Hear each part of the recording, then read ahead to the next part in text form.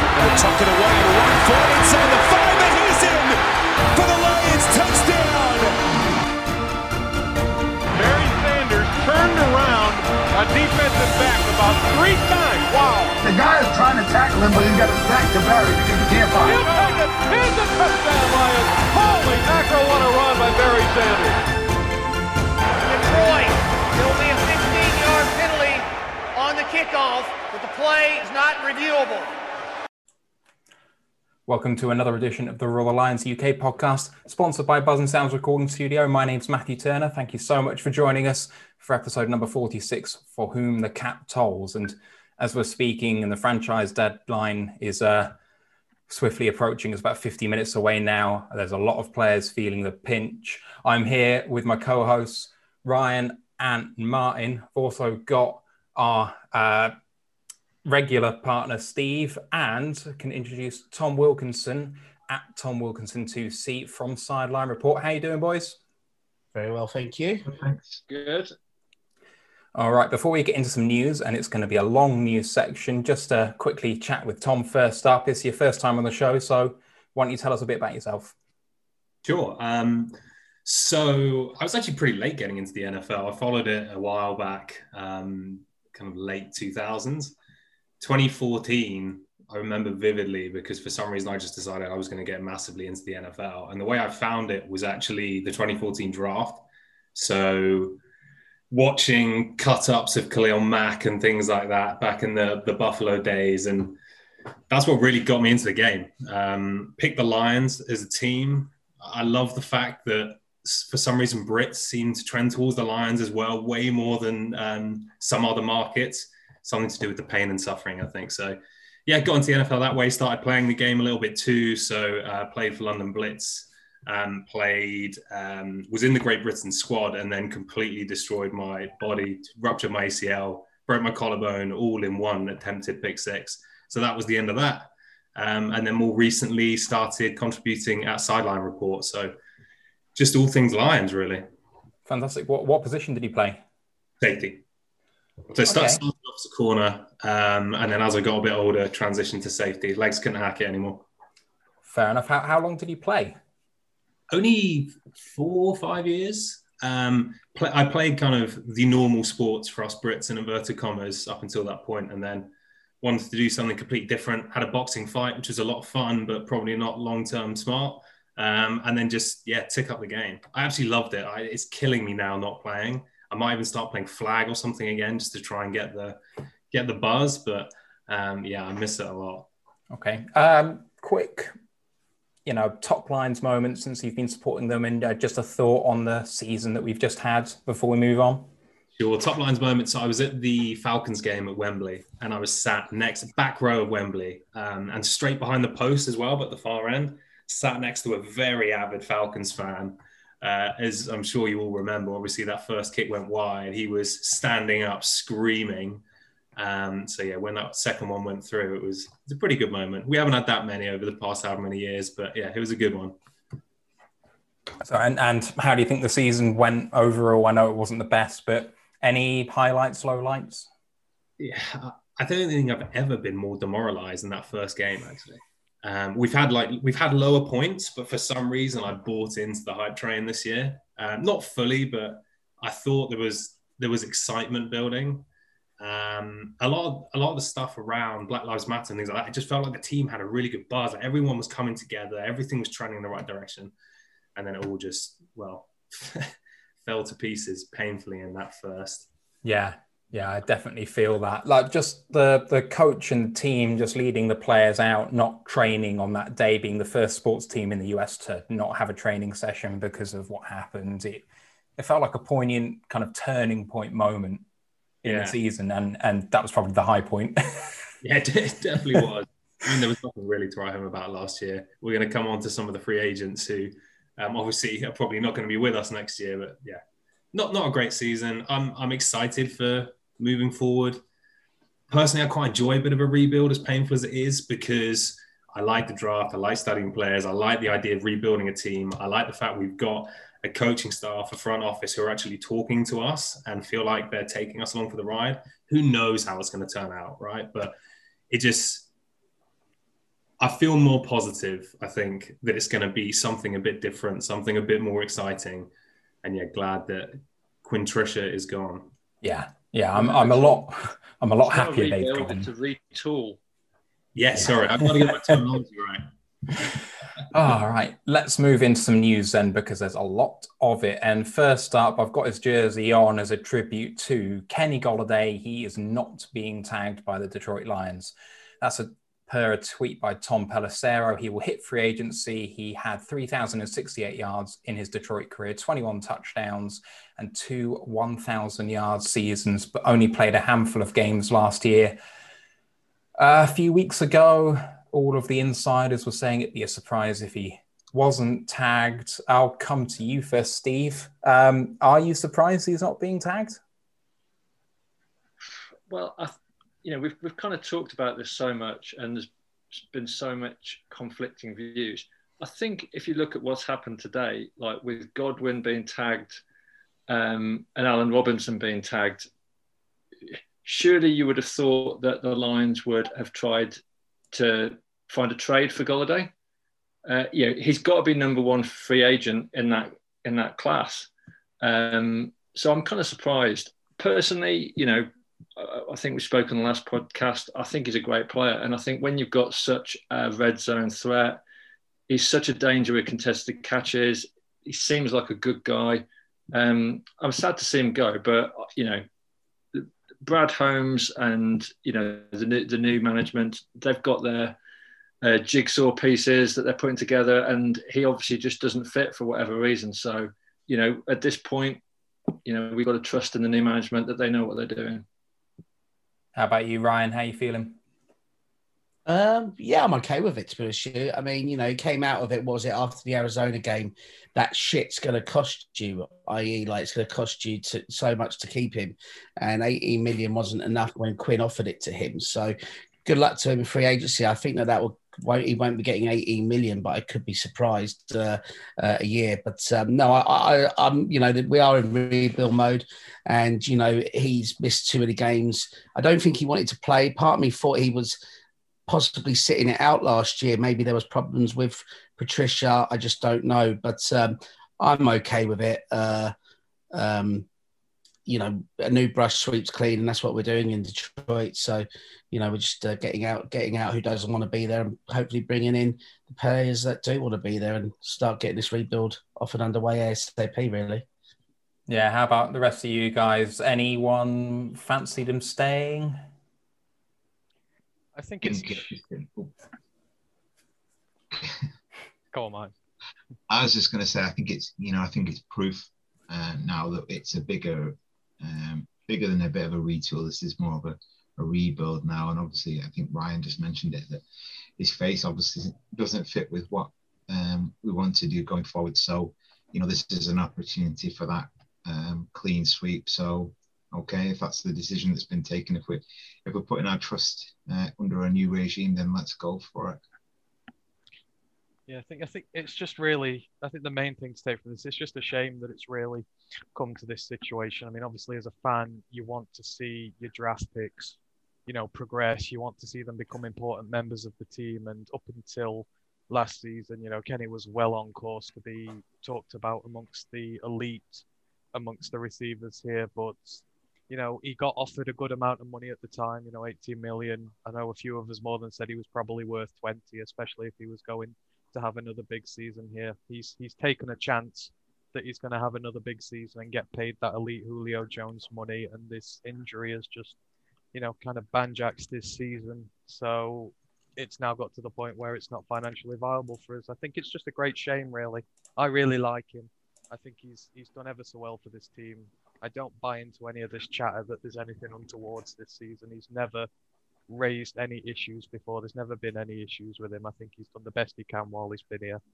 And, I wish him well wherever he goes, and I hope he does really well, because I think he'll be out to prove that he is one of the top guys there. But as far as our rebuild goes, I think it probably is the best decision now. It is a lot of money to invest in him, and we are a few years away from competing. So let's go out, get some young guys, get them trained up and ready for the playoff push in a few years, hopefully. Yeah, I think it would have been an easy decision sorry, it would have been an easy out, I guess, for the front office to tag him, right? Because it would have been a nice way to hold on to one of the Lions' best players, get themselves settled. But to your points, I think it's all about the rebuild now, and that money just doesn't align with what they want to do. I think the money's particularly interesting because I think it was PFF had him at getting 21 mil a year or something like that. I think it was 85 over 4, which to me feels high, right? But I think there's definitely a chance he actually comes in lower than the 18 million number, which has previously been talked about. And then fans throw their toys out the pram because they're like, oh, well, we could have gone at 18 million. Now we signed for 16 million elsewhere. What are we doing? It just doesn't fit with our plans. I think the value of doing this really holds true if we are looking at comp picks and that kinds of things. And I'm sure we'll get into it later on. If we go and spend 15 million or 14 million on another free agent, then I've got more of a problem with it. I'm only okay with it if we're doing this for the right reasons. And I think it was Jack Conklin last year signed the 14 million a year deal. He's expected to bring back a third comp this year. If we go and spend that on another defensive player or something like that, and suddenly we lose out on that third rounder that we would have got for Golladay, then I've got more of a problem with it. Yeah, I completely agree. I think if you're doing this, you need to fill your roster spots as cheaply as possible, be that by picking up more picks or going in the bargain bucket for some starters who are perhaps not quite of the quality and just embrace the shitness which is coming. To that point, we're also not tagging Romeo Okwara, who's probably worth about 11 million or so market value. The tag would have been about 17 for him, so I feel that was less likely. But he did have 19 sacks in his Lions career, 10 sacks in the most recent season. It feels like they're both going to go out there and earn a reasonable amount of money, and that we're just not willing to pay it, boys.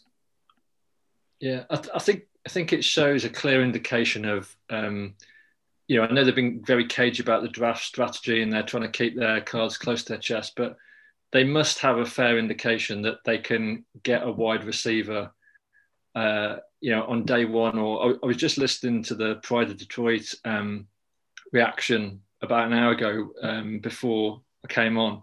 And I think they said that they think that the wide receiver class is so deep, we could even pick up a wide receiver in day 2, which is kind of unheard of.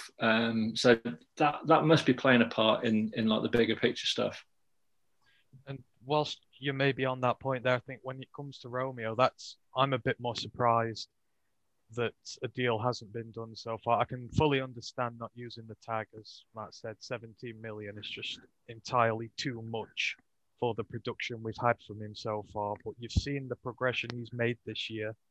And again, it's what you want to see in your players. And he's, he can potentially be a stalwart on that defense for years to come. And his price could be in the 9-10 million range. I'm really surprised that we've not done the deal with him yet, especially when you look at the draft class this year.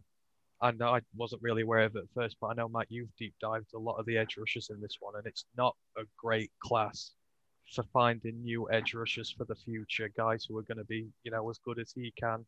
So I think given that it's going to be difficult to find a replacement for him right away, and given the value that we could get him for on this team, I'm still kind of holding out hope that we can do a deal on this one and don't let him go.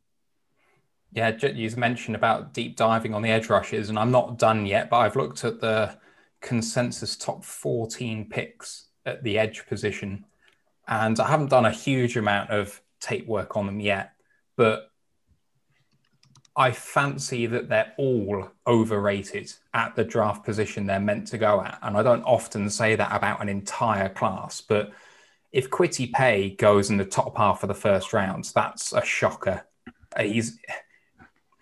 He's a good player, and he will be, a 2-down player in the NFL when he comes out to start with, but he is not going to produce at an every down level yet.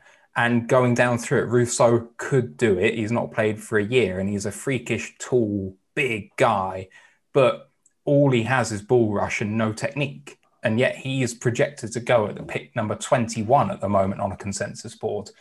And it goes on through. Potentially, for me, the best guy in the class is Azeez Ojulari. But he's not a polished, finished product by any means, not like Chase Young was. None of these guys are going to be guaranteed week one starters. No way. I think now more than ever, or this class more than I can remember, the edge group is just all questions. There's nothing, there aren't really many guys who, even on day two, you're like, yeah, they probably don't have loads of upside, but I kind of know what I'm getting. You don't even really have those. You've got kind of Jason Owen, people like that, who apparently ran a 4.3 yesterday, but kind of 40 times right now. Pretty hilarious. But anyway, you've got loads of athletic guys. You've got Jalen Phillips, I really like, out of Miami, but loads of concussion issues. He almost quit the game a couple of years ago. So all these guys are getting first round buzz. And to your point, because it's a premium position, they're going to get bumped up. In a year where you have limited testing, you've got less film on these guys, it's going to be a kind of two hands up in the air. Who knows? And it's pretty hard to bet your starting snaps on that. And I feel like there's another big thing here. Obviously, when it came to Kenny and his tag, there's a lot of chatter about his age with a mid-28 going up towards 29. He's not going to be here long-term for the rebuild, but Romeo's nowhere near that yet. He is a guy you can invest in now, and he's still going to be here in 3-4 years' time when you're getting into the postseason, and it will be a valuable cog by then. So it's just another reason why you raise your eyebrows at this one a little bit more and go, why haven't they maybe gone in for him? Because it's, like you say, it's a premium position. We've got a guy here ready. Now we're going to have to go out and try and land on another one just to get back to par. And a time is going to have to come when we need to keep our talent and we need to add to it as well to create a winning team. So, yeah, it is just an eyebrow raiser. I agree there with Anthony. I think, I'm all about going all in for a rebuild, but if we have those kind of players that are at the right age, then we should be looking to keep those players. And I am more disappointed about Romeo than I am about Kenny going, because I think that's like Anthony's a ready-made player there in a position that we really need, and it should be someone that we're protecting there rather than trying to rebuild on top of what we already need to do. Yeah, but there's some sense of pay everyone and try and remain competitive, or pay no one and break yourself down to build yourself back up again. And I know that's kind of what we've done over the last 2 years, but I'd kind of be behind paying Romeo, tagging Kenny, and restructuring Goff as a plan, or keep Goff as it is, don't tag Kenny, don't pay Romeo, and then draft your quarterback next year to sit behind Goff for a year, all the meanwhile having a roster of entirely young guys who can kind of all grow together. And I do still think there is a chance Romeo comes back, right? I think, as Anthony, you touched on, he's probably not worth the tag given how much more you'd be paying for him, right? And I think there is still a chance he comes back. One thing which is still pretty unknown is defensive scheme, right? Now, if we're going to play a 3-3 stack or something like that, he doesn't necessarily fit. Now, it's hard to know. Obviously, I think only the people in Allen Park really know what they're going to do there. I think if they let him walk and they feel he's not necessarily a fit for what we want to do, then I understand it again a bit more. But I still think there's a chance we bring him back and we prioritize him once free agency opens. I mean, his brother's still in the building. I can imagine that he probably wants to be here more so than some other players. So I think there's a chance. All right, I'm going to move it on into a couple of cuts. So the Lions have announced that Desmond Trufant is going to be cut. That will save $6.1 million. That's per a tweet from Schefter. He played 6 games for the Lions, 1 sack, 1 interception, 4 passes defended. He's still on the team. They've said they're going to keep him until the very start of the season and then cut him. So they are, it looks like they're trying to shop him for a trade, and good luck with that one. Christian Jones is awesome, has been released now. He played for us for 3 years, started 45 games, 1 forced fumble and fumble recovery, 3 sacks, 8 quarterback hits. The very definition of Quintricia, I think. He was here and he contributed, but not always well. We've also let go of backup centre Russell Bodine. He was signed by the old regime, then opted out of last year and comes back and is immediately cut. So I hope he didn't take any of the COVID cash because he might be repaying that. Any surprises there, boys? For me, they were all no-brainer moves, really. Yeah, it's a pretty simple one, isn't it? I mean, there was a lot of shit to clear out, and you know, they're at least they're doing that, so it makes it positive. And you know, if they manage to actually get any form of a draft pick for the backup quarterback Daniels, and that would be like, you know, grounder. But yeah, you know, they're doing what they should be doing. They're doing what I think we all expected, and I've got no issues with it. And you know, just to continue on with it, I think you know, I agree with what the lad said earlier that Aquara will likely stay in Detroit. They'll find a way to get that done, I think, still.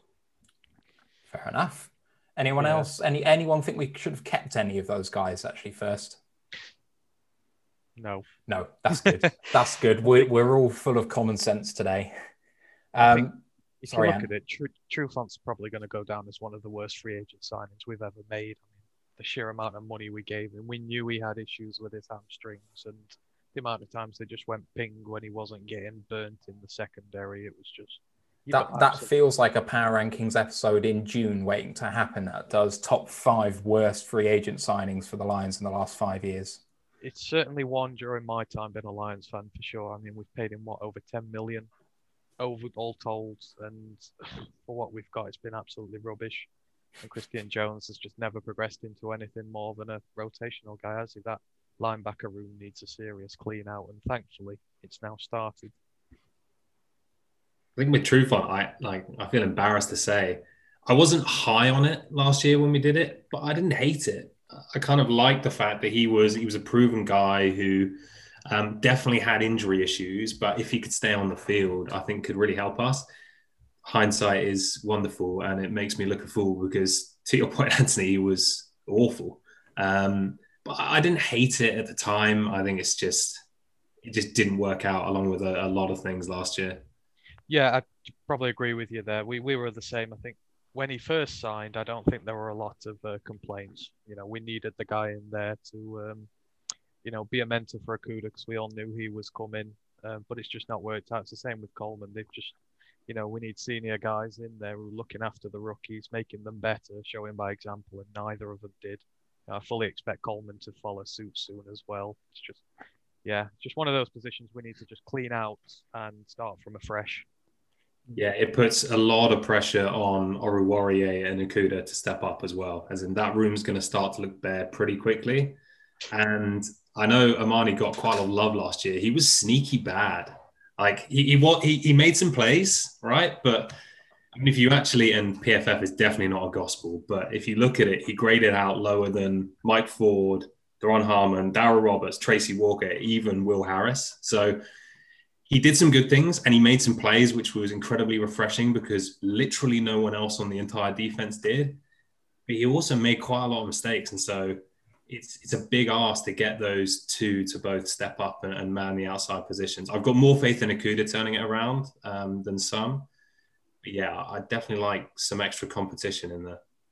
I think that's the thing. You can see the potential in there. And I think it's the same with Okudah. When it came to his run blocking and aspects of his game, he was actually really good. But I think a lot in terms of the supporting ensemble around them, letting them down, it doesn't help. That's why you need those solid corners in there, those veteran guys to lead by example and to help them. And they just didn't have that this year. But I think I've seen somewhere on Lions media saying that they might run with them as starters next year. I'm not entirely sure about that, but I do hope we get another senior guy in to replace Trufant for sure. Any other thoughts on the cuts? Yeah, I think Christian Jones, you know, classic Quinn Trisha player, with a hybrid player, Swiss Army knife player. He was like a Swiss Army knife, but not a good one, like one that you might get in a Christmas cracker, or maybe like you win at the fairground. I think that best describes Christian Jones. He's the booby prize. Yeah, right. So from cuts, we go to signings. So top of the list so far, we've got Tyrell Williams. He signed a one-year deal worth $4.7 million in base and $1.5 million in incentives. The move was announced last week, but was made official a couple of hours ago. The former Las Vegas Raider missed the majority of the 2020 season with a torn labrum. He also has had historically issues with the plantar fascia, if I can say that right, but I'm not quite sure. Hopefully he's got over that by basically rehabbing for the entire year. A guy who has been extremely consistently quite productive, but only one season of, very good production. I think he's had one 1,000-yard season with the Chargers along with Anthony Lynn, and of course he reconnects with him here as the OC. Other players that we have signed, but we've tendered, are exclusive rights free agents. They are Pro Bowl punter Jack Fox, converted O-lineman Matt Nelson, and the fullback Jason Kabinda. Tyrell Williams. Okay, we'll go to Steve. Yeah, I think, the guy's got some good numbers before he got injured. And, this very much feels like a Marvin Jones replacement. As it doesn't look like we're trying to bring him in as a wide receiver one. He's there to replace Jones. I guess the question is, like a torn labrum, I think is like one of those injuries that could have, more impact on his performance long term. So it's just a bit of a risk in terms of, is he going to be fighting fit at the start of the season, or is he like Jeff Okudah was coming into the season still niggly injured and isn't going to be fit for the first half of the season? So I'm presuming the fact that, there's the Anthony Lynn connection, he knows that there's something in there that long term is going to fit into the team. So, again, let's trust the management for now. I think there's a lot of upside in there. So he's an unbelievable athlete. If you know relative athletic score, RAS by MathBomb, at MathBomb on Twitter, I think it was a 9.89. So he is out of 10, that is. He's right at the top end when it comes to athleticism. And it's something which the wide receiver room, is empty right now, but even if you go back to last year, we didn't really have that. So having someone who is a real vertical threat, and if we're going to run with Jared Goff this year, he's always been at his best when he's had a vertical guy there. So I like it as an addition. Completely agree that I think it's more the Marvin Jones replacement than a Kenny Golladay replacement, for example. He is, I think, a really good number two. It can be a really good number two if he stays on the field.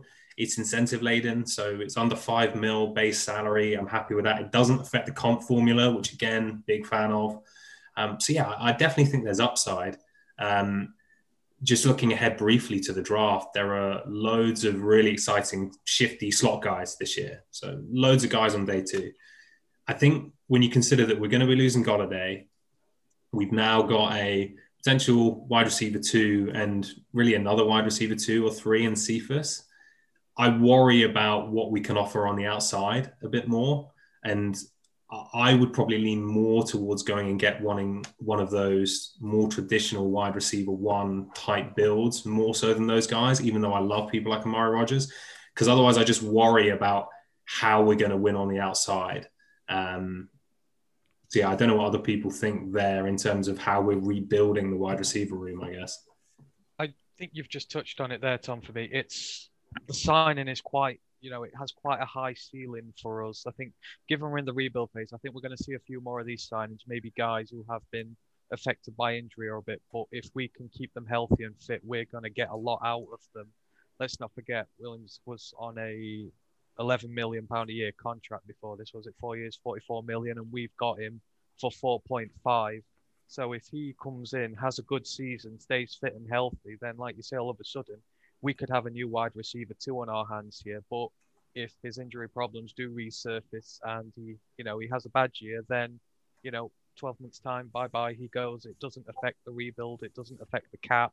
So for us, I see it's only as an upside. And then you look back at his history, and apart from last year, he's only had one 1,000-yard year, but his other 3 seasons, all over 600 as a minimum, into the 700. So you can rely on him if he's fit and healthy for good yardage.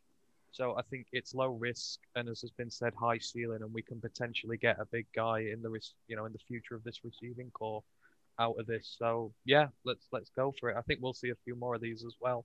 So obviously it helps with the rebuild, not having to pluck everybody out the draft.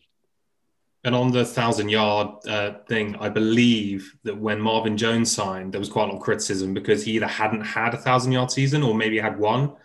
So, I think it's a similar situation. Just because they haven't doesn't mean they can't. It doesn't mean they can't be a valuable piece of the wide receiver room. Exactly. And so if it doesn't affect the rebuild in the long term, if it's just a short-term gamble, then why not? As I say, it will help us in the long term if it comes off. And if it doesn't, then, we move on. Yeah, I mean, he's a deep threat, but I mean, at 6'4" and he runs a 4.4, and like, there's so many things you can do with that. He's not a Kenny Golladay replacement, but if he was, he's a faster version of a similar looking guy. So, he's not Kenny Golladay. He's not that good, but he can do different things. So I'm looking forward to him being on the field. He can produce some of the things at WR2 that Golladay was producing at WR1, and now your WR1 doesn't have to be the traditional build that you mentioned, I don't think, but I hope we go that way, because I think it's going to be the best way to go. It's cheap production. I mean, he's been so consistent when he's been on the field. I think the only way he fails with us is if he's injured and he misses most of the year. If he's on the field, I think he's just going to produce, especially with someone as accurate as Goff. At 6'4", you can put it out of the hands of some of your defenders because you're just going to beat them in the air. So I'm looking forward to it. Anyway, a couple of other bits of news. Jamie Collins has had his contract restructured with saving $6.34 million on the cap this year. His cap hit falls to $5 million, and then his cap hit rises to $14 million next year before a $4.8 million hit in avoidable final year. Yeah, that was a bit of a tongue twister that I unintentionally went into. There was about 4 or 5 guys that we could restructure. There's still, 3 or 4 that we could, but it feels like a sneaky, nice move that I kind of looked at the first time that I was told about it and thought, no, that's a really dumb idea. Like, why would you do that? The guy's not going to be here long term. He's a good linebacker, not great. We don't want to tie ourselves to him for too long. But, the avoidable year, okay, $5 million is not great in a avoidable year, but it actually allows us to fill some holes this year without affecting us too badly in future years. How are you guys feeling on not just Jamie Collins, but restructures in general in this offseason?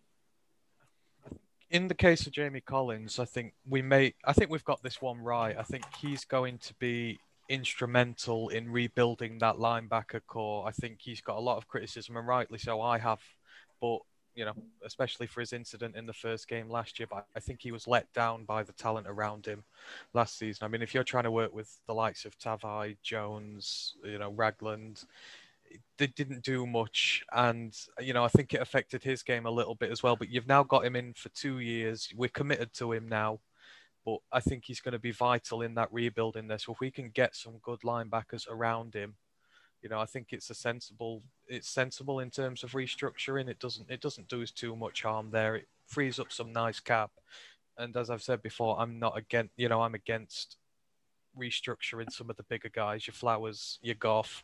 I don't want to overload those contracts in the later years in case they don't work out. So I think this was just a sensible move from this point.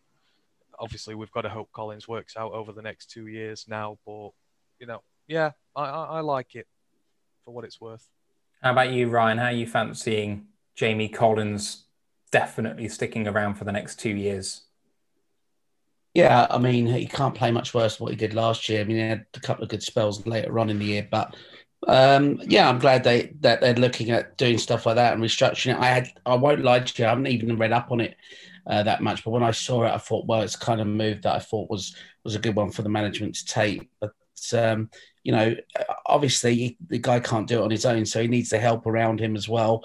And where we've got serious issues is on that defense. So he's a proven winner from his past, and if we get the right help around him, I'm sure that he can help some youngsters coming in as well and get better. And hopefully we'll see the best of him, because we haven't done it yet. There should be a lot more to come from him. But I like the idea that he's getting paid a lot less, because he deserves to be in terms of for that year or whatever it is. So a lot of players should be having their wages cut on that team until they earn it.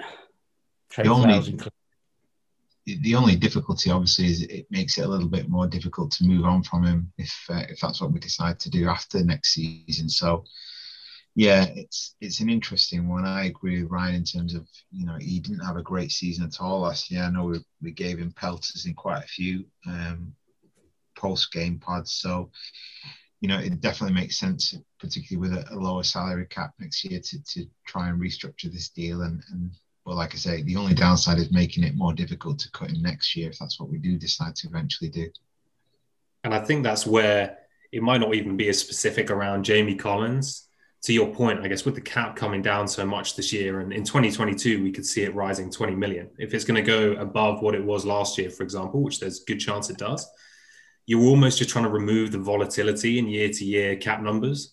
So yes, it means that we lose more money if we cut him in 2022, but obviously as a proportion then of our overall cap space, it's going to be much less. So I think it's just teams getting creative with how to restructure these contracts and accepting that it could mean it looks, I guess, traditionally bad in that we cut someone with a big cap hit next year, but it frees us up to do more things this year.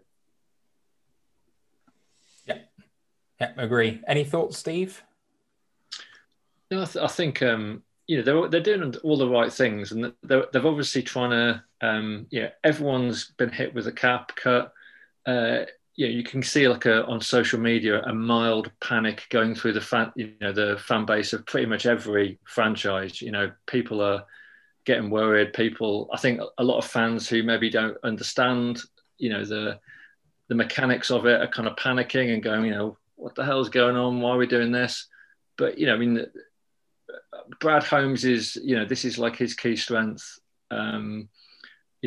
roster building. And you would imagine that, he knows exactly what he's doing. He obviously knows where the numbers have got to go. And he obviously, I would imagine, has got, a quite a lengthy list of people he wants to bring in. And this is all about, facilitating, getting the quality on that list and not being, searching around for the dregs in a couple of months' time. I think it's a trend we're going to continue to see in free agency as well, of fans panicking. So remember, like Vaitai last year, he got 5 years for 45, I think it was, and everyone was there thinking that is crazy. He's never started. How are we paying this much money? It was really a 2-year deal, right? It was a headline number of 45 million, but it was a 2-year deal. And I think this year it's actually going to go the other way, which is you see average per year is probably come down, but guaranteed money go up. And that's so people can, I guess, with cap penalties being less important in those later years, I think you'll see people with lower deals and with less money to spend this year. It's a potential thing that will happen and fans will lose their mind because Kenny Golladay, for example, signs for 15 million a year and everyone's saying, why didn't we sign him? And actually it's just different mechanics of how teams are going to have to get around the odd cap this year. Yeah.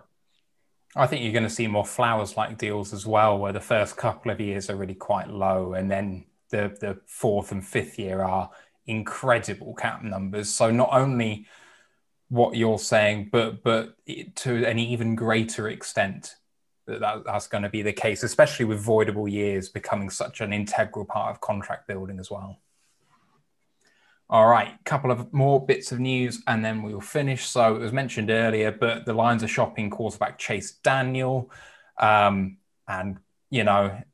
should get the statue ready if you can pull that one off. He will suit a mentor role. So someone coming in as a young quarterback, that would suit. I'm not sure who the Bengals have a quarterback in the backup role, but I think that's filled. But it would suit the Chargers with Herbert or Jacksonville, if you know who is gone at number one there. And he'd obviously link up with our former interim head coach as well. In staff news, a couple of the people under the previous regime have left sometime after the rest of them went, which is odd timing from my perspective. That's Kyle O'Brien and Jimmy Ray III. O'Brien was VP of Player Personnel, and he's taken a job with the New York Giants. Ray was a senior personnel executive. And finally, the massacre of cuts, as it has been dubbed in social media, has started as we speak. The franchise tag deadline is 15 minutes away, and the cuts include Kyle Van Noy from the Dolphins, Alex Smith from the football team, Golden Tate from the Giants, Carlos Dunlap from the Seahawks, Chris Carson from the Seahawks, and Bud Dupree from the Steelers. Anyone want to jump in with a comment on any of those cuts, or Daniel, or the personnel executives?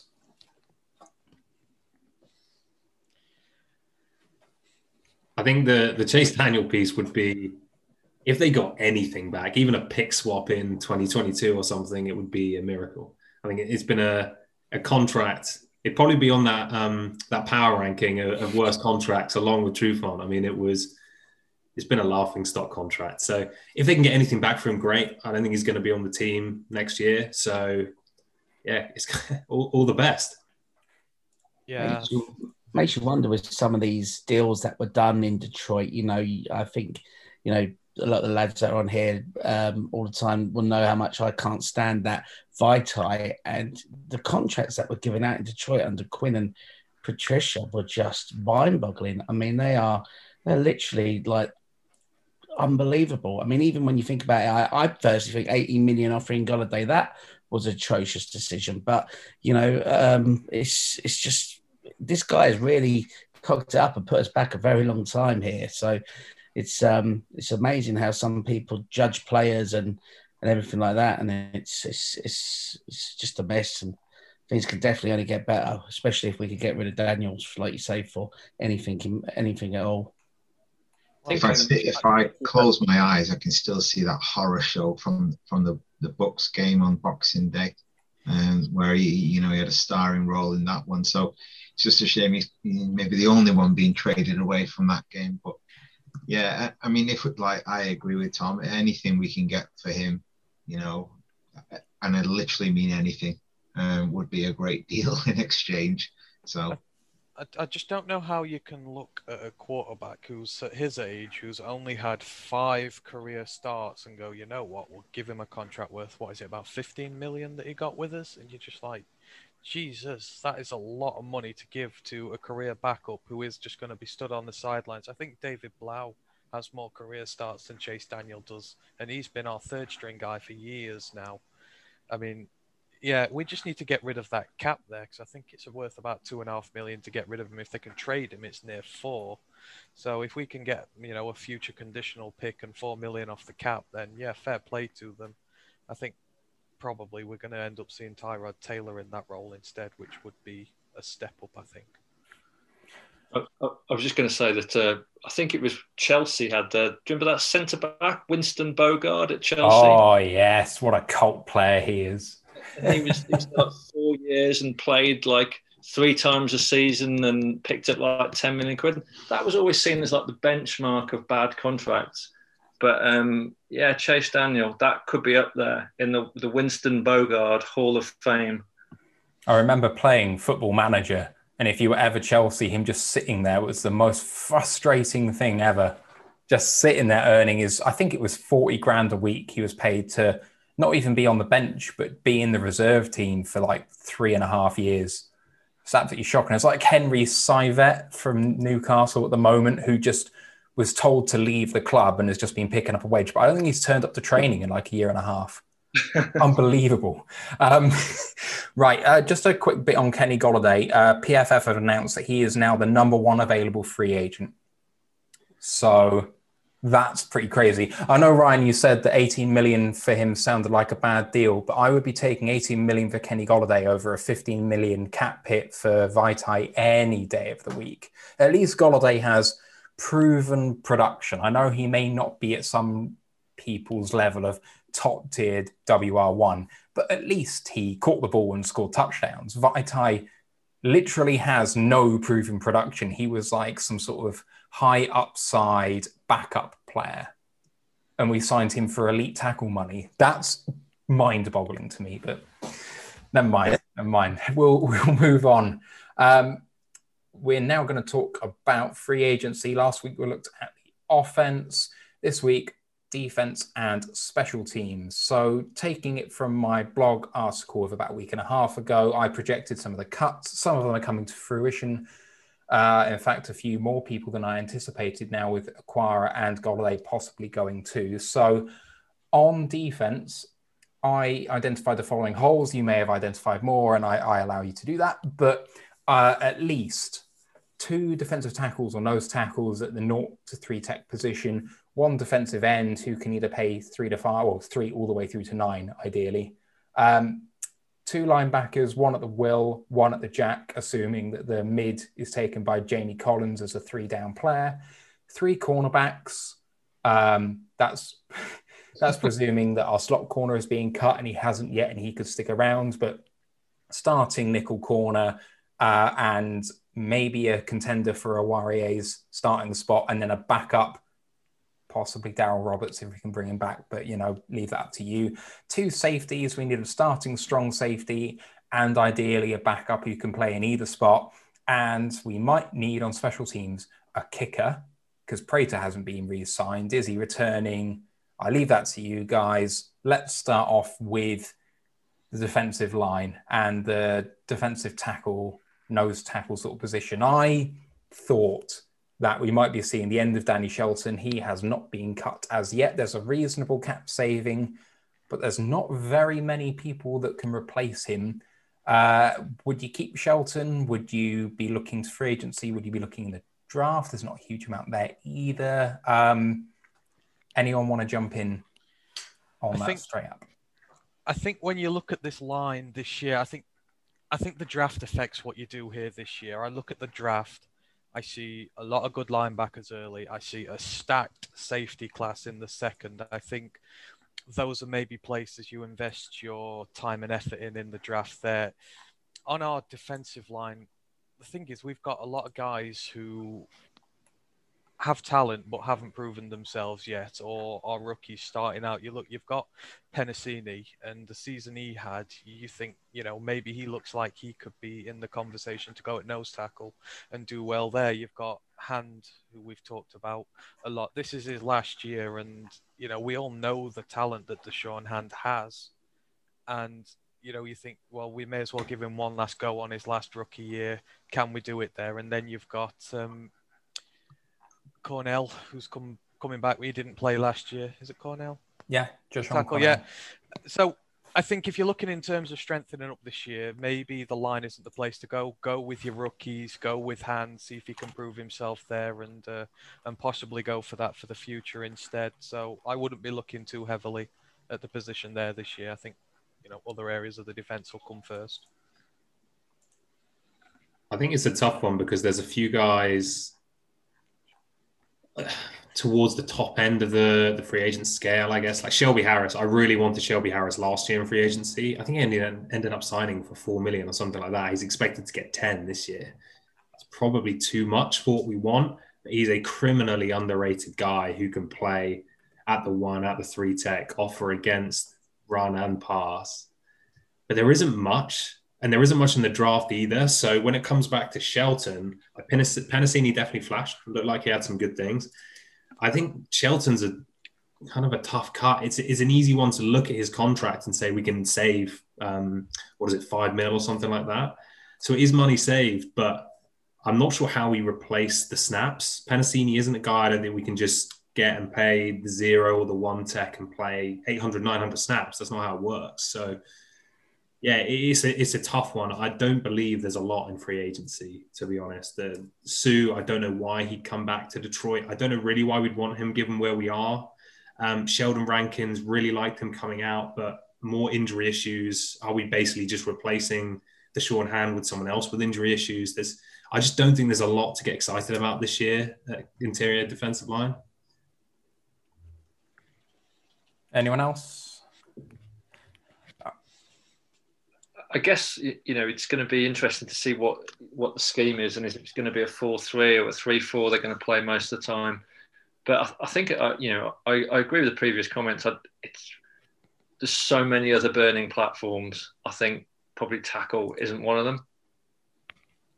Yeah. So in my piece, I identified Mario Edwards as my pick. He's way down the board at 166th in PFF's free agent ranking. It was projected to be a 1-year, $2.5 million deal with nothing guaranteed. He played 300 snaps, just shy of, but he was the 3rd ranked defensive lineman in the NFL last year. And I mean, he did have a late season PED suspension. So, maybe he was just juiced, and that explained his rise in production. But no matter how he's got there, he's back now. And, maybe you can bet on the fact that he just is a better, stronger player than he used to be, no matter how that's happened. And, low floor, high ceiling sort of cheap option? Completely. I think my preference for free agency this year in general is young guys with upside and reclamation projects, and he kind of fits both. I mean, I believe this would be him coming to the end of his rookie contract, so he's probably going to be, 26, 27, something like that? 27. And he's undersized, but he has actually played some one tech. I wouldn't want him there a lot, but he's surprisingly stout against the run, but has played the 3, has played the 5. So depending on if we want to have some hybrid looks, some 3-man fronts and 4-man fronts, he can play a little bit of everything. And like you say, he had a really good year last year. He got suspension at the end for PEDs, as you mentioned, which is a bit of a flag when someone has their best season and then gets flagged for PEDs. But you're probably going to get him pretty cheap. And again, it can be another incentive-laden deal, 1-year deal. I'd like to gamble on something like that much more than dropping $8 million on Sue or Sheldon Rankins or something like that. All right, let's move on to the edge position then in that case. So obviously Romeo's gone and Griffin has gone. We've got potentially one starter in Trey Flowers, not your most disruptive end, but an incredibly versatile player, can play inside and out, gets plenty of pressure, just maybe not the sack totals, but an effective defender. But you need someone on the other side and potentially someone to back up. You might look at Julian Okwara to step up and have a good year after sitting for the majority of the year and being injured for some of it. Any thoughts on someone you might want to pick up? There's plenty of big names in there, but given what we were talking about before, can we afford any of those big names? Are there any reclamation projects you might want to take on? Steve, how about you? Yeah, I mean, the one that absolutely stands out is Trey Hendrickson at the Saints. Obviously there's the connection in terms of the coaching staff, so they're going to know him really well. I think he was a 3rd-round pick, but didn't get a lot of playing time because he was always behind Marcus Davenport in the depth chart. But last year, I think he had probably like his best year last year. 25 tackles, 6.5 sacks the previous year, and then last year 25 tackles, 13.5 sacks. So for me, that's a real if they like him and he's got the right character for the Lions, I can really see them going hard after him. I think the only thing there, if you are going to go after the likes of a Trey Hendrickson, I mean, he's going to be commanding a lot of money, probably above what Romeo Okwara wanted. So I guess then the question you ask is, well, if we're not willing to pay Okwara what we've, guy who's, here, he knows the system, he knows what we do, you then go out and buy someone like Hendrickson a bit more. I guess it kind of raises the question there about what's wrong with Romeo if we're going to do a bit of a swap there. I mean, we've really put ourselves into a kind of a corner here if Romeo does go, because as we've said, the draft not necessarily stacked with edge defenders who are going to do a lot for us in the future to start with. And in free agency, there's a lot of good guys out there. It's like Bud Dupree is getting let go today, but I know he's had an injury, but again, he's probably going to be commanding well over 10 million a year. There are a lot of good edge rushers on the market, but we will have to pay for them. So if we're going to do that, why not pay the one that's with us right now? So we don't have that problem. I think you're probably bored of me saying it because we've mentioned this several times in the podcast over the last, really all season, but why not have both? Why not have Okwara and Hendrickson? Because, we know very well that no pass rush, no pressure equals our secondary getting burned. It happened time and time again. I don't think we had the worst secondary, the worst corners in the league, but they just gave the quarterback so much time and no pressure. And, maybe Tom, a bit of insight here from you in terms of your playing. It must be so difficult when there's no pressure on the quarterback. I mean, if you're manned up, I don't care who you are. If you're Jalen Ramsey, you can do it for seconds, like 3 seconds, 4 seconds. If the QB's got enough time to either roll out or sit there and pick off his 3rd read, you're just always going to get burned. And that's what we saw last year, right? We saw, even if we were in zone, it was just so easy and it was painful to watch. It was like you weren't watching an NFL team at times because they're just making it look so easy to pick teams apart. I think the challenge is this defense was so bad, historically bad. I can't see it being even average next year, to be honest. And I think given the depth up front in the draft, but also in free agency, I think they're really going to struggle with the defensive line. I think they're going to probably prioritize trying to build the defense from the back end. And it's probably going to be another painful year of us getting torn up a little bit. Yeah, I think that's the big thing, really. If we're looking, this entire defense needs a rebuild. So I think we need to look at the areas where we can significantly strengthen this year. Like I've said in the draft, there's loads of linebackers, loads of safeties, some good corners there. Let's focus on rebuilding those, and then maybe next year, hopefully the defensive line options are a bit better. Hopefully maybe there are some edge options out there as well. Let's really go after the areas we can get at now and build that way. I mean, the names that are available are pretty impressive on this list. I mean, considering you're saying that there's not much in the draft available for us to go out and get. So, I mean, there are some really big players there. I personally think that Bud Dupree will find a way to go back to Pittsburgh. That he'll probably test a free market agency, and he'll probably find they'll end up getting a hometown kind of discount with him and everything like that. But I wouldn't be surprised if I'm a little bit surprised. I was mentioned Melvin Ingram. I see him definitely coming into the team. I know he's 32 now, and there's a lot of he's been around a while, but he's someone that could definitely come in and help us right now. And we saw that when we brought in Griffin last year, how much he actually helped our team at disrupting the quarterback and kind of fucking up the play and everything like that, putting them under pressure. So I think that this is without a shadow of a doubt one of the most important positions on the field, and it's a position that we've gone short on for far too long. And I think that if we're going to be doing any form of a retool instead of a rebuild, this is where we need to go and make a splash in free agency this year. Yeah, I think that's fair. And just, you're completely right. There's loads of big names. It's more, I don't think the Lions can go out and sign them. So you've got Bud Dupree, like you mentioned. You've got Carl Lawson, who I remember screaming at the TV that the Lions didn't pick in 2017. And ironically, they took Golladay, so it worked out all right. But Clowney, Ngakoue, you've got all these people who are really could be top-end starters. I just don't think we can afford to pay them. I think Melvin Ingram's a really interesting one because I think PFF actually had us signing him in their predictions. He's a really good player. He's on probably the back end of his career. So do we really want him for this period? And he's quite a similar player to Trey Flowers. So where does he fit with our current roster? I don't know. He's one of the guys I had circled, and then a couple others, Dietrich Wise, pure pass rusher out of New England, sadly, but you can probably get him for around 6-7 million. And maybe you want Julian Okwara, to step up into that role, but he's another guy that could do that.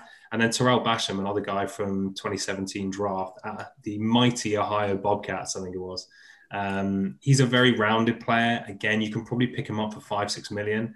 He's the kind of guy who I could see making the step that Okwara made. A guy who's rounded, fine, but maybe steps into something, who's a younger guy with some upside. I just don't think we can afford to go with any of those top guys like Lawson or Dupree, sadly.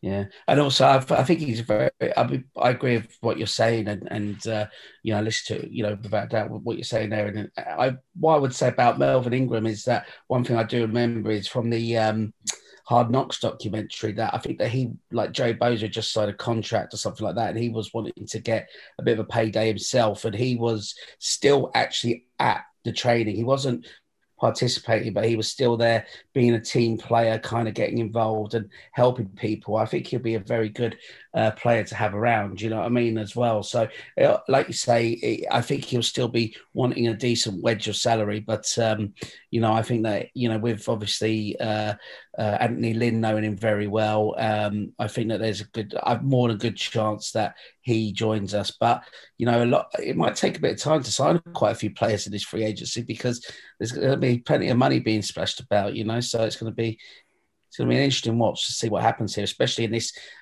area of the field, because there's, as we've already said, some unbelievable talent available, and it's rare to see that much available. I think there's certainly sorry, Matt. No, you go for it. I was supposed to say, a guy like Melvin Ingram, as you say, I think there certainly might be a place for them on this team. If you're not happy with the guys who are coming out of college this year, or there's nothing in free agency that really gets you going for the value you've got, to bring in a guy like Melvin Ingram just to sort of placehold until a guy is ready to come in, I think there's certainly a market for someone like that as well. I say, especially if we're going to be spending draft picks elsewhere in the defense, it might be a good shout actually, just until we get some better D linemen in the draft. I'm just hoping we can get one full player out of Austin Bryant and Julian Okwara. If the both of them can contribute half a season each, that's going to be a big weight off my mind. I think realistically, with the number of holes we have, that we have to prioritize some areas and not others. And for me, as much as edge is a priority position, I'd rather go draft. And if it's not there in the draft, I'd rather take a stopgap to get to the draft next year. 2 first-round picks in 2022. And, maybe one of them can be one of the top-end quarterbacks and one of them can be the top-end edge players. And I'd call that a terrific 2022. Let's not worry about the fact that there are no young, just out of their rookie contract players at 26, 27 years old who we can pay. I'm ignoring Hassan Reddick because he is not the solution. He's Jared Davis 1.0, not even 2.0. Jared Davis can be Hassan Reddick if we play him as a 3-4 jack. So let's just reassign Jared Davis to play that role. But there's a few players that we can get on a 1-year deal to fill a role and be semi-productive in this system before waiting to take one next year if we maybe don't get one in the day 2 or day 3. So I picked Olivier Vernon. His status for this year is in question because he got an injury in week 17, but his projected contract value is $2 million, which is insane to me because he's one of the most productive edge guys out there, but his injury status has really depressed his value. So he's the one that's up there. But there's also 2 former Lions that you can get for very, very cheap and hope you get any production whatsoever, which is Kerry Hyder, who performed quite well at the 49ers. PFF say you get $4.5 million. And Zeke Answer, I know he's probably never going to play it down, but he's probably then going to be very, very cheap and hopefully he surprises you. But we just need bodies at this point at the edge position for me. Kerry Hyder would be an interesting one. I know he was a bit of a fan favourite, not dissimilar to Okwara in terms of having a big year and then moving on from the team. I don't think he got the same contract that Okwara will get, but yeah, I think it'd be an interesting one. I'm not sure I can go through the Ezekiel Answer roller coaster again, sadly. Oh, I loved him so much. And the opinion has changed so much since he left. I can't believe we tagged him. Like, we actually paid him 16 million or whatever it was, 15 million. Like, it seems like a world away. Right. Spent enough time on edge. We'll move to linebackers. So we've got Jamie Collins, and we've got Jamie Collins for 2 years. And I know people are clamoring for Jelani Tavai to go, even though we can't get very much back. I think a lot of people feel like he produces more when he's not playing somehow than when he is on the field. And I sympathize with that view, but we need bodies. And he's, as a sunk cost, he's very, very cheap to keep on the 53. So ignoring that, we do need at least another guy, if not 2. I obviously said before I want to keep Jared Davis. I just think that at what I imagine he's going to be paid as a situational pass rusher, it's going to be worth it. But if he doesn't come back, I'm not going to be that fussed. There's not a huge amount of value that I see in free agency, but there is in the draft. But is there anyone that you guys pick out? I picked out KJ Wright, Denzel Perryman, Kevin Pierre-Louis, and BJ Goodson as cheap, serviceable guys at that area, but I'd almost like Reggie Ragland to come back if we were going to do that, because at least he'd be a lot cheaper than that. Anyone have any names I want to pick out? I think we've been linked with Matt Milano quite heavily. Have we not, for linebacker? Yeah, we have, but it's just another guy where the Lions fans for me are dreaming. It's like he was a potential tag candidate. How are we paying these guys? I don't get it. So we're going to get him and John Johnson and this guy. And it's like, yeah, okay. I don't think Milano's ever played a full season either. I think you're right there. That's something does come to mind. But I think when you come into linebackers on the overall, as you've already mentioned, the draft is the place for linebackers this year. And if one area of our defense needs a complete and utter reset and some elite talent putting on it through the draft, it is at linebacker. I mean, if we were able to come away with, say, Micah Parsons and Jabril Cox, I would be doing cartwheels down the road, for a very long time. That just instantly turns that linebacker core elite. You've got two really good guys there and a really good veteran with them. So, yeah, like you said, there's not a great deal of value there. Let's just build linebacker up through the draft and, get that going from there. So the image of you doing cartwheels for a very long time has me... Wow, that's tickled me. You'll have to put on a Zoom camera for that one. I've been very high on some of these linebacker prospects for a while now. I just think, we need some elite talent in this defense. I'm just not at all sold on us taking a receiver early, and I want to see some elite guys in there we can build around. And linebacker, that's where some of these guys are at. So let's go out and get them, rebuild from within. Yeah, I'd be pretty frustrated if the front office went and paid big money to another linebacker. Like Jayon Brown is a really good player in coverage, but him, Milano, Levante David, they're going to be getting 11, 12 million. It's just not worth it, I think. Samson Ebukam, who's from the Rams, he's an interesting one to watch because you can probably get him relatively cheap, probably 4 million-ish. And he would almost be a like replacement for me for Jared Davis. He's a guy who can play in space, but can also rush the passer.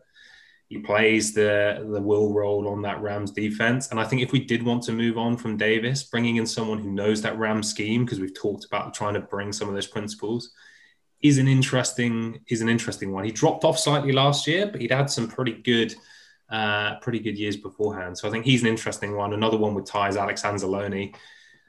He's probably not high upside, let's be honest. But again, someone that you can put out there. He was starting for the Saints last year. Another guy who excels more in coverage than against the run.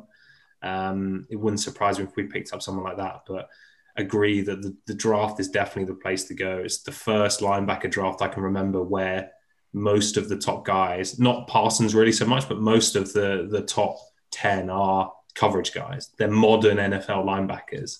And so there's definitely a chance for us to pick one up if we don't go Parsons early on day 2 or even early day 3.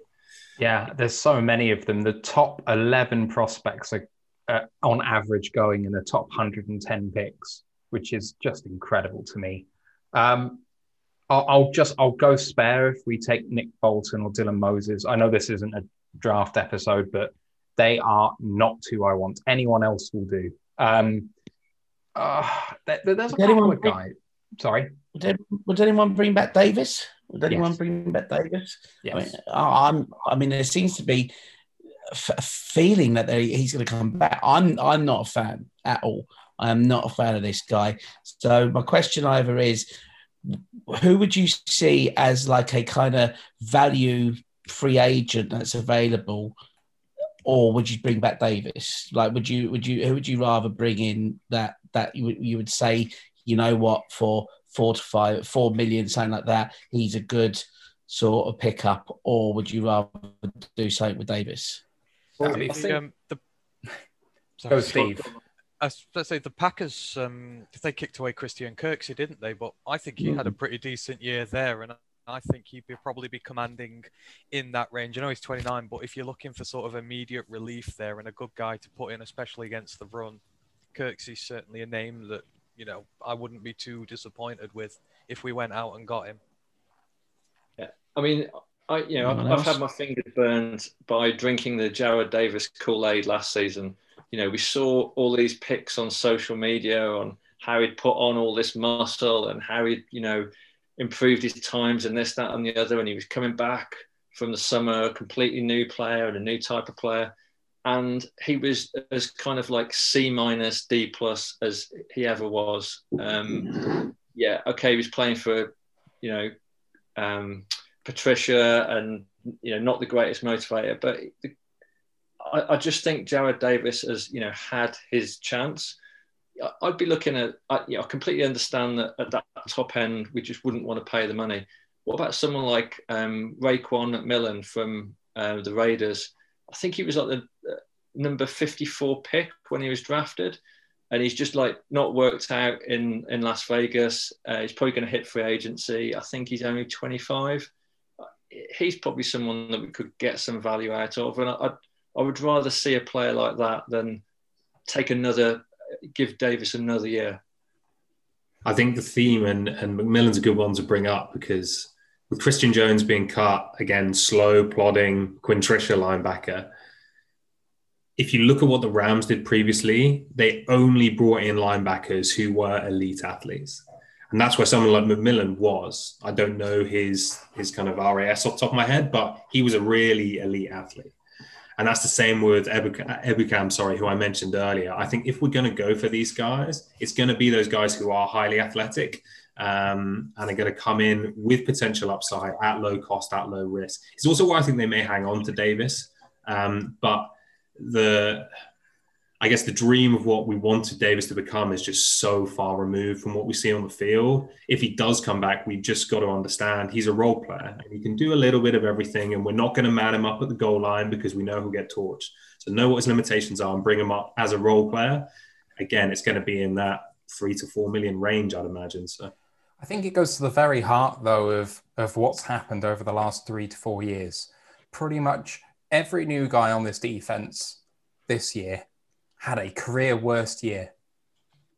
And, you know, guys that have come in just before that have had career worst parts of their seasons. But their guys have proven that they can do it in the past. So is it that they're bad, or is it that Patricia could not build a scheme built for success? And is it actually that these players in a scheme which is going to fit them will actually contribute? So for me, Jarrad Davis, his football IQ is very low, right? He's a steam train who can run in with big power and hit someone hard. He's a good run defender. He's an okay tackler. He's an excellent blitzer. Like, he is an excellent blitzer, but he cannot drop back into coverage. But we were asking him to cover first and blitz second. But if we asked him to blitz first and drop back into coverage as a surprise, that could be ripe for success. And, you know, at the 3 to 4 million sort of range, I feel like he would offer the kind of high upside that we're looking for in a free agent from elsewhere. We just feel disappointed he hasn't worked out as a first-round pick, and we're letting that cloud our judgment as to whether we want him to return. Martin, you've got your hand up, man. Yeah, I'm just going to say, you know, I think where we haven't got a lot of room to maneuver, the defensive line has to be the priority. And I think we do need to strengthen it in the best possible way with the best possible free agency that we can get. And I would like to see, I'm all about, you know, what we said before about going strong in the draft and building the team. But I'd also like to see a bit of a statement made in terms of what we do in free agency around this defensive line. And, you know, I know Jayon Brown at the Titans is going to be available as a linebacker. And that's that's the kind of guy that we should be making a play for, you know, because I know I take on board what you said about, was it Patricia's fault last year with the defense? I think a lot of it was also a loss of confidence after a while with that defensive line. Players just looked at, so they don't become as poor as they were last year overnight. And I think you can put a lot of it down to the low confidence in that defensive line last year. And you know, that impacted on the younger guys and those more experienced ones as well. But I think we really need to think carefully about these free agency picks, and we know that's a priority in the defensive line, and just go out there and get the best in class that we can get with what space we've got there. As well, I know we're going to come on to cornerbacks in a minute, but Justin Coleman's an interesting one. On the surface, again, a really easy cut. He's on a big contract and hasn't performed up to it. But as a slot corner, he was the best in the league pretty much when he joined us. I remember being really excited about that move when it happened. And at the start of 2019, he was looking good and it fell to pieces.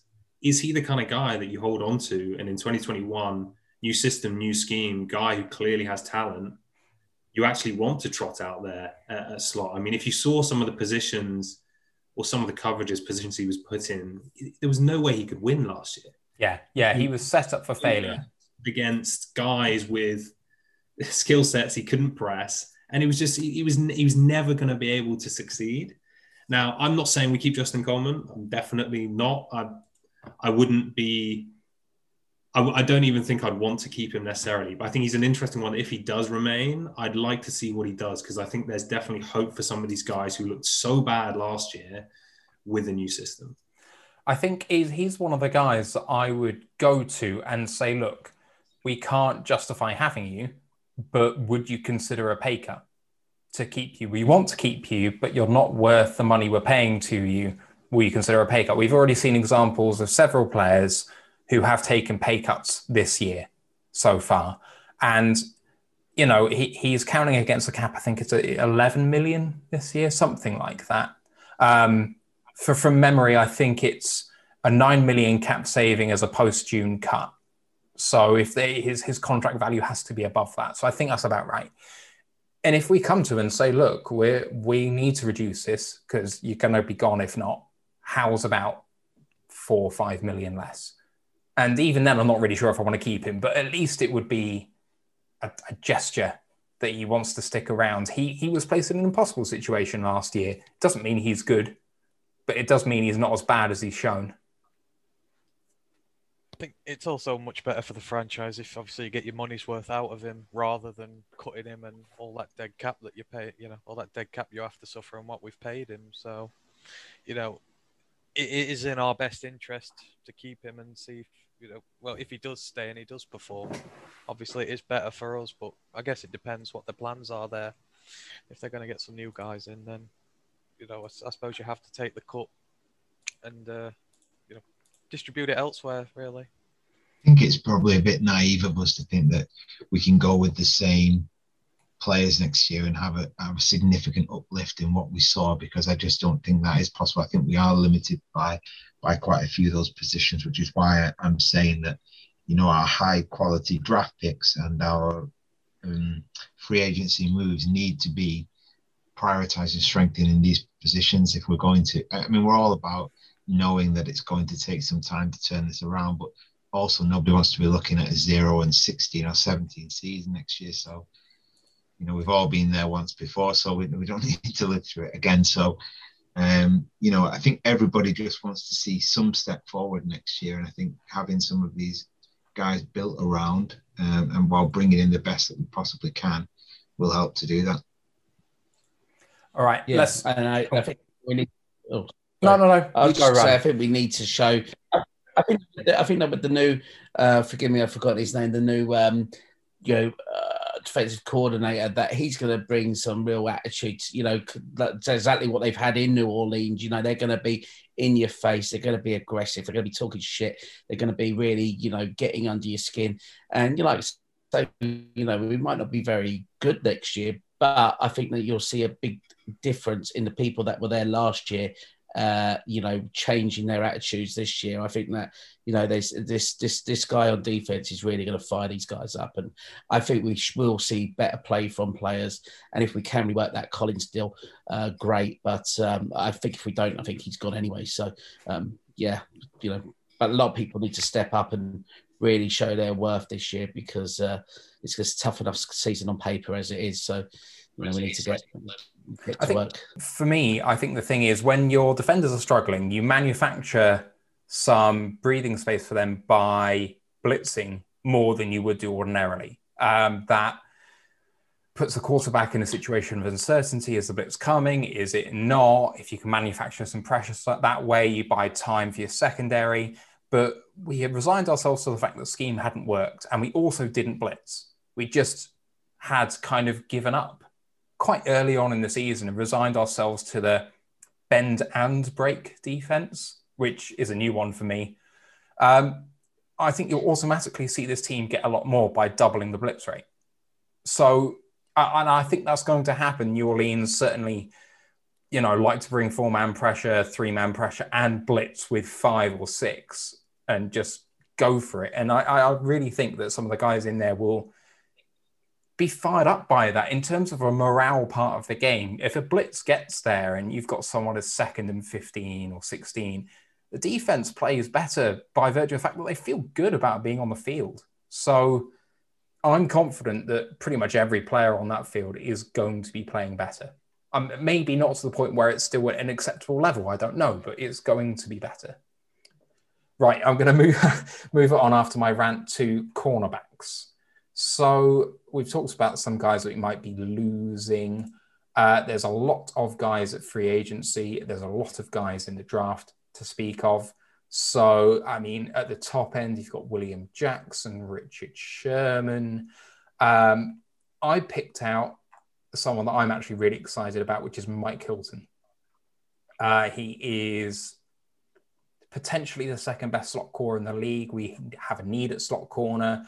The potential contract is about $4 million a year, according to PFF. And he's a little light, but he's an excellent blitzer. There's so many kind of slot corner, box safety hybrids that we might get in the draft. Martin, how are you feeling on this? I tell you a name that keeps coming up for me when I'm reading various things about cornerback is Troy Hill. Obviously, there's that Rams connection. It's just whether we want to. It's going to depend on spend there really, because I think he's coming up to 30. But he had a career high season last year for a number of stats. So when we're thinking about veterans, if you could get him at the right kind of price, I think he would make a lot of sense, having worked, under that Rams system before as well. So yeah, that's one that sticks out for me when you look down the free agency list in this position anyway. He also has flexibility to play inside and out. So I think we're zeroing in on slot guys. And so Mike Hilton, definitely an option. Desmond King, similar kind of player, very well-rounded. But they're slot guys, they're slot safeties, they're slot corners. Troy Hill definitely can play both. He played quite a lot of slot in 2020, had a really good year of it. Like you mentioned, he's played with Aubrey Pleasant before. Yeah. He's feisty as well, which I quite like, to be honest. So I think he's someone, again, all of these guys we're talking about are probably in that $4 to $5 mil range. And I think the cornerback class aligns really nicely with guys that we want to bring in, take a bit of a chance on.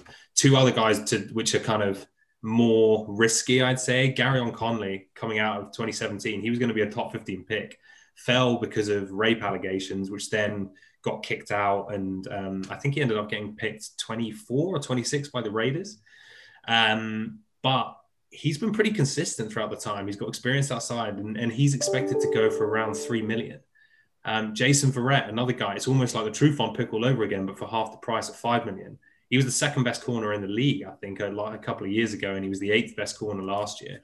He just struggles to stay on the field. But if we're spending $5 million, I can get on board with that a lot more than if we're dropping $10 million on someone like Trufant. So I definitely think at corner, there's a load of guys in free agency we can target without hurting ourselves too much.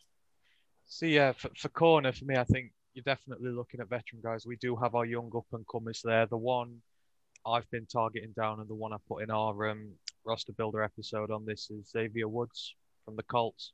He only cost $3 million for the Colts last year.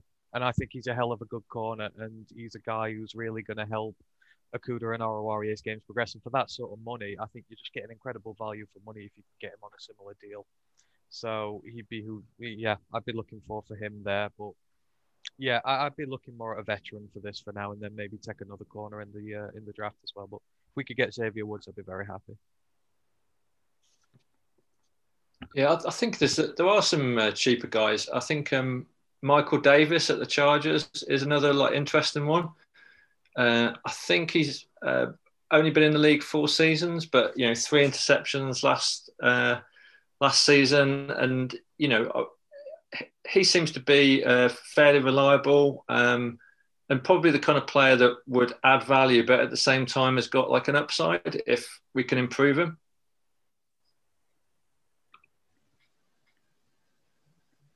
Yeah, I agree. And he's someone who, if you look at the Chargers secondary, it's full of superstars, really, in terms of Derwin James and other people like that. I'm pretty sure he was undrafted coming out, and he's managed to crack that team. So yeah, he was undrafted, yeah. Yeah, team full of superstars, and he's the guy who's been able to say, that doesn't matter to me. I'm just going to come and work, get the job done. I think he's another really interesting guy. Would anyone bring back Darryl Roberts as a kind of backup special team kind of upside sort of guy? I think he's one for the special team squad. I think I potentially would. I mean, you've got to get 6 corners, really, or certainly 8 DBs out there. So we need to have bodies on the roster. Darryl Roberts is not going to cost a lot of money. He's fine. Again, not going to set the world on fire, but that's okay. I'm hoping he's not starting anyway. So I definitely think he's someone that we could be getting back. We could take a swing at my favorite named guy in the NFL. I know he's coming from a rival team and he's a bit older, but just for lols, we could get Buster Screen. It's my favorite name just because he is there. He's waiting for that screen pass and busts it. And he's like, yeah, nominative determinism right there. Moving on from cornerbacks, we're going to end the defense at the safety position. And in terms of safety, obviously, we have lost our starter, Duron Harmon, who was someone who pushed Tracy Walker out of his natural position, and Tracy Walker really suffered for it. Hopefully, Tracy moves back to his natural position.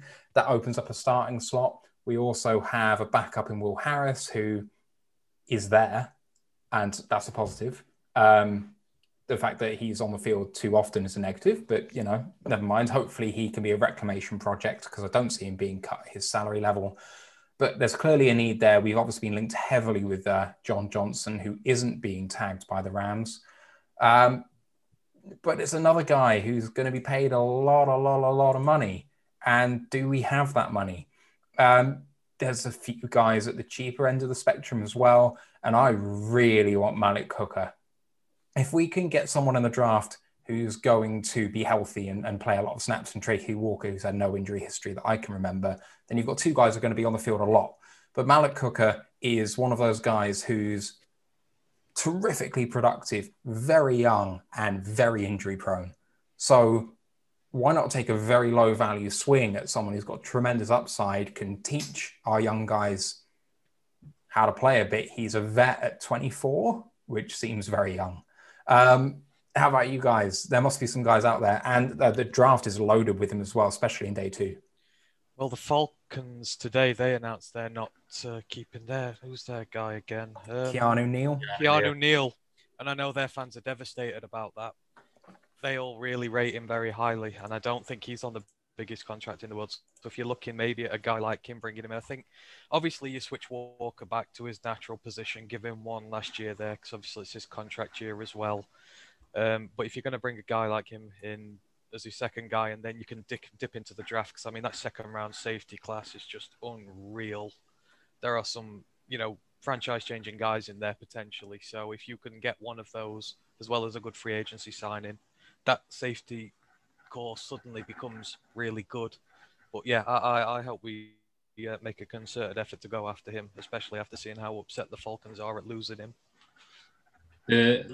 The safety position group, I think, is the one that can probably go both ways to both extremes the most out of our defense. And by that, I mean, right now we've got Tracy Walker, who was meant to take the next step but didn't last year. Now I'm hopeful he will, but no guarantee that by moving him back to free safety, he's going to start being a top safety. We know Will Harris. We know what he can do. We're going to lose Duron Harmon. So there's a big gap. And as you mentioned, there's loads of interesting players in the draft.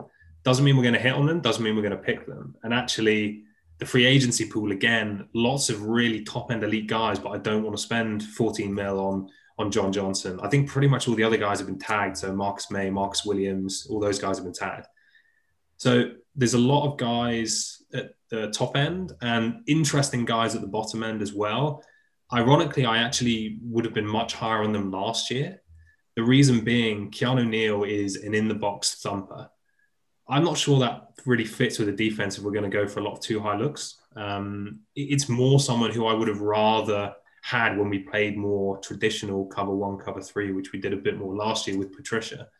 DeMonte Casey, actually a guy I really like, but again, he's a free safety with the Falcons. He's really a cover 1 guy. And Malik Hooker, I watched so much Malik Hooker tape when he was coming out of Ohio State because it was just perfect. I'm so disappointed he hasn't really kicked on. I'd love to bring him in because he's got such upside, such athleticism. again, he's a guy I want to be just patrolling the middle of the field. He hasn't looked as good when he's been playing cover 2, and he can't really man up with other guys. So I'd love to take a gamble on someone like that, because you're not going to be paying much money. It's going to be a low-year deal. But I feel like it's almost going to be draft or bust as to how the safeties play, or the safety position group plays out this year. Yeah, I think for me that safety and edge are the two areas where I'd be really comfortable us investing some money. I was writing my Super Bowl review for NFL Scotland, and I kind of like watched the second half of the game again. And, you know, when you've got like Antoine Winfield and Tyrann Mathieu on the field, you just feel like there is a play to be made at any point in the defense. Those two guys on either side of the field, you were never quite sure of, you know, what was going to happen in the game, because those two guys can make something happen. And I just remember getting so frustrated so many times with our defense last season where, you know, Stafford had driven the offense the length of the field and put points on the board, and all we had to do was get a stop. And there was just no one out there making plays. And really, since, you know, Glover Quinn left, I've never had that feeling that someone in our secondary is going to make a play. You know, Slay had flashes, but, you know, was tended to be outmatched by, you know, wide receiver ones with no pass pressure, my favourite subject. And I just feel safety, you know, going after someone like John Johnson. I think, you know, he's the 7th ranked safety over the last few seasons. He was 4th amongst safeties for coverage grade last season. He's only 25.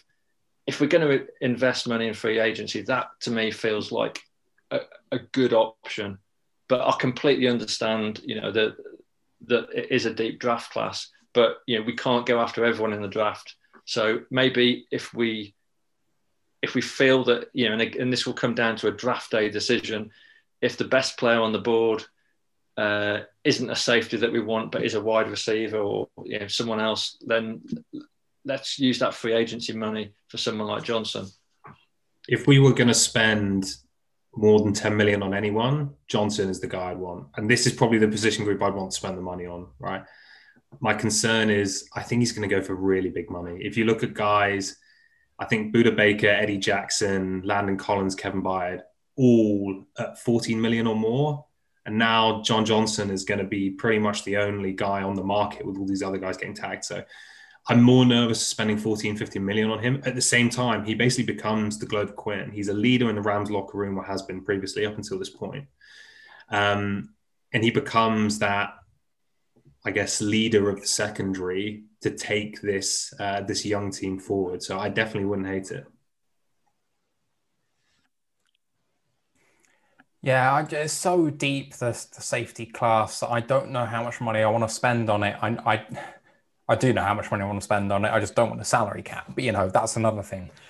But looking at the draft, I would love, realistically, these names to drop into my lap. Jevon Holland, Elijah Molden, Richie Grant, Paris Ford, well, maybe not Paris Ford, Ardarius Washington. Yeah, there's 4 guys there at 2 different draft spots for us that we could realistically take, either at number 41 or the back end of the 3rd. And if we can take that, I'm okay with a backup coming from free agency. Now, you don't do that. You maybe bring in an interior defensive lineman or a second round wide receiver, and then you have to pay the money in free agency. But you have to do one of the 2, I think. Would you hate it if, say, we trade back? Going way back, we talked about Washington as a pick potentially to trade back for. They came up for quarterback. Back half of the 1st round, pick 19, something like that. Would you hate Trevon Merrick out TCU? 1st rounder on a safety, well, not so sure. But, I mean, he looks like a hell of a player. Yeah, he does. I think the big thing about a trade back is, you know, there's so many tempting guys in round 2. If you get some more round 2 picks out of it, I think you absolutely have to do it. I mean, you've got receivers in there. You've got the likes of Rondale Moore. You've got corner. Eric Stokes looks amazing. He's going to be in the start of the 2nd. If you're going to be able to get some of those guys, then maybe you can give up the 7th pick without feeling as bad. I think if we drop down to 19, I'd rather go linebacker. 19 is where I think there's good value at linebacker, either with JOK or, the name escapes me, Zaven Collins.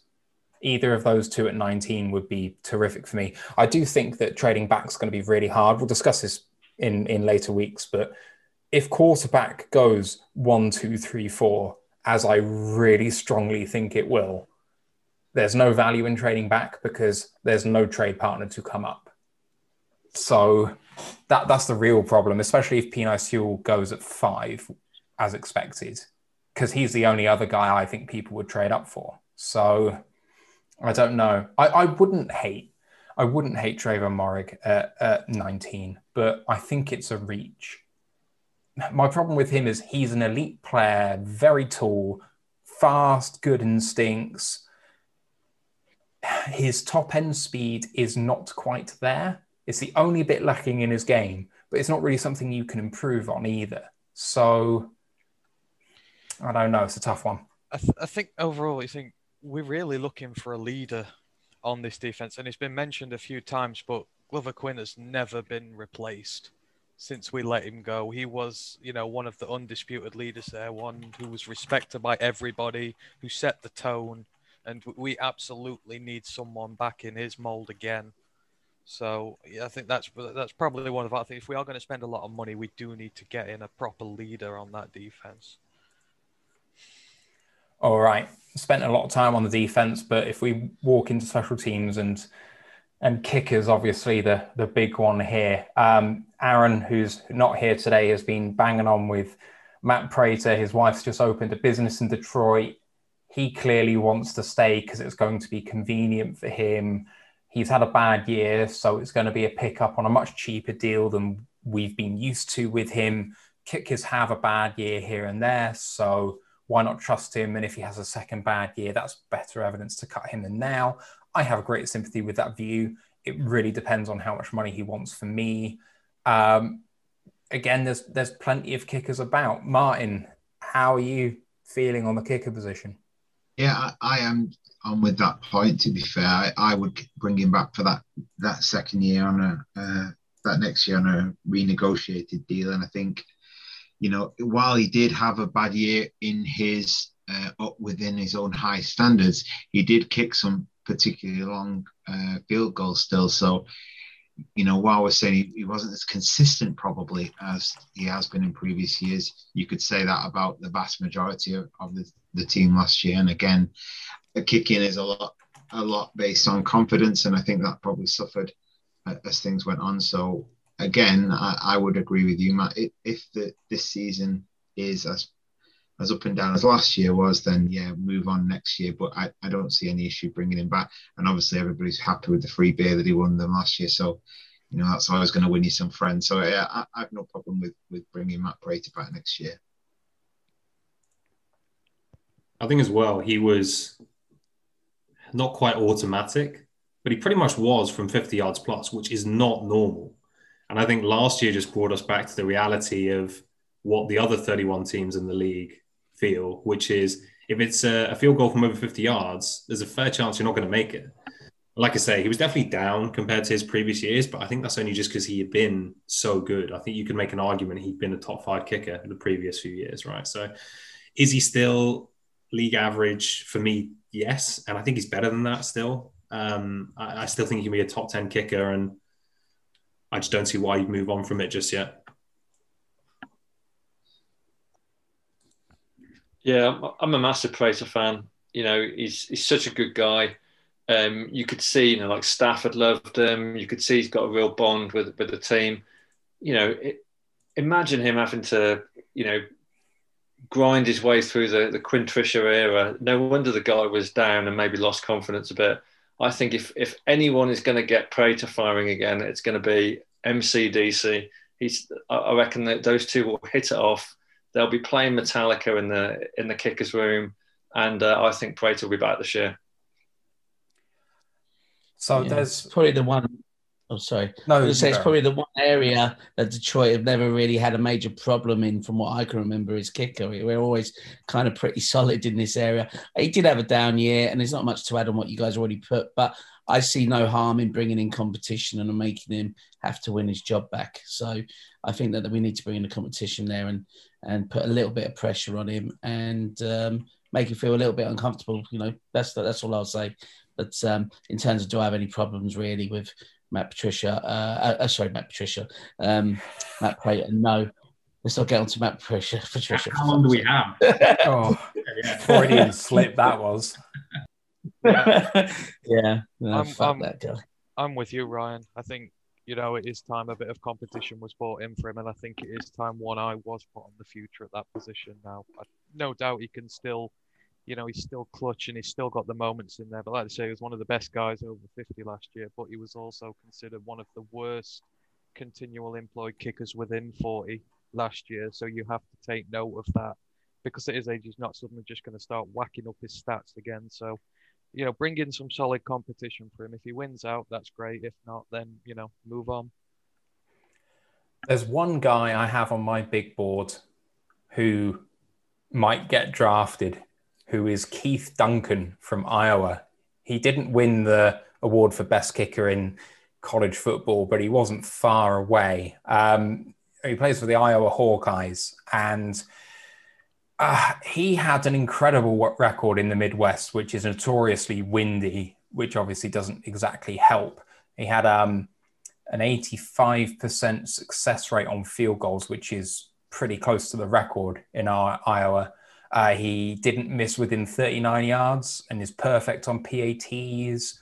I mean, I think there's going to be some guys who are available in the draft, maybe not quite at that sort of level, who you can pick up for, you know, $700,000. So Prater at $2 million or him at $700,000, or I don't know. Like, if you can have one of those mad PFF scenarios where you trade back 3 times in the first round and pick up like 5 day 3 picks, like, I'd be spending one on him. But ignoring that scenario, which is completely unrealistic, I think re-signing Prater is probably the lesser of, well, any of the possible evils, really. I think you're going to find this year you might want to wait before making the decision, because, you know, special teams are going to get ravaged around this league with teams trying to get under the cap. You've seen it already. There's a lot of kickers, a lot of punters been let go. So you may find, if that trend continues, that there is some really good value out there for some really high quality kickers. So it's maybe a decision you want to kind of leave till you see what the market's like as well. Yeah, definitely agree. Any other special teams positions that you guys want to discuss? I mean, do we want to get into whether Mule's going to come back? I assume he is, because he will never die. But he's massive. Do you know that? When I saw him in Dallas, I was like, who the fuck is that? That geezer is one. Trust me, he's been the first person I'd pick that I wouldn't want to fight on the Detroit Lions. The geezer is just ridiculous. But probably Killigrew, I wouldn't mind seeing come back for a special teams place. But you know, I wouldn't be crying if he didn't either. Do you know what I mean? So maybe Killigrew. I want Aaron Sipos back as a reserve punter as well. I love him. The tape of him in Aussie rules is quite inspiring. Definitely. This just makes me think I definitely need to start scouting some kickers and punters. I mean, I know we've got Jack Fox. If we're talking backup punters, I definitely need to get into the weeds there. I don't know. Last year when they were in camp and they were fighting it out, I mean, he's just amazing. You know, Aussies are such fun people, and he's like, they had this big Zoom call and he was singing it. I just took to him for some reason, and I was just like, right, we need to keep him just for that reason. He's just really funny. Go deep in this. You go deep in this podcast, Tom. We go deep. Yeah. I find it really interesting that Jack Fox made the Pro Bowl, and during the preseason process, they said they couldn't separate the two, and Sipos wasn't signed by another team. Like, that's so weird to me that you can have someone playing at such an elite level and you go, that was a toss-up between the two, and no team's desperate enough for a good punter that they'll bring him on for $700,000. Like, blows my mind. One thing I've never, I mean, not to get into this, is not. I always found it surprising how you never really get a kicker and a punter who's the same player. I mean, you know, you'd have thought like you ain't got much to do in training. Go and practice your punt if you're a kicker or something like that. Do you know what I mean? You know, so I just always find that strange that why does that have to take up one extra spot on the roster is all I'm thinking. So go and multitask. Just throwing that one out there. I think, yeah, exactly. I think the more you can do, The more you can do, Lee. I think it definitely happens at college level, especially in the smaller schools, FCS level or something like that. But I guess there is a different technique to it. I don't know. Maybe one of your leg muscles is slightly bigger than the other one. I don't know. But Jesus, good. I always think of the Peter Kay advert, Have It. I was thinking the same thing. Have it. Drop kick it. Going at it. I think I'm going to go and try out for punter. Can you imagine the poor guy who's got to play for the Bears when he's having to punt after every 3 and out, and then the odd time they get points, it's a field goal. Poor bugger would be knackered by the end of the game. Yeah, very true. Oh, please bring back Mitch. Anyway, Jalen Reeves-Maybin, boys, bringing him back.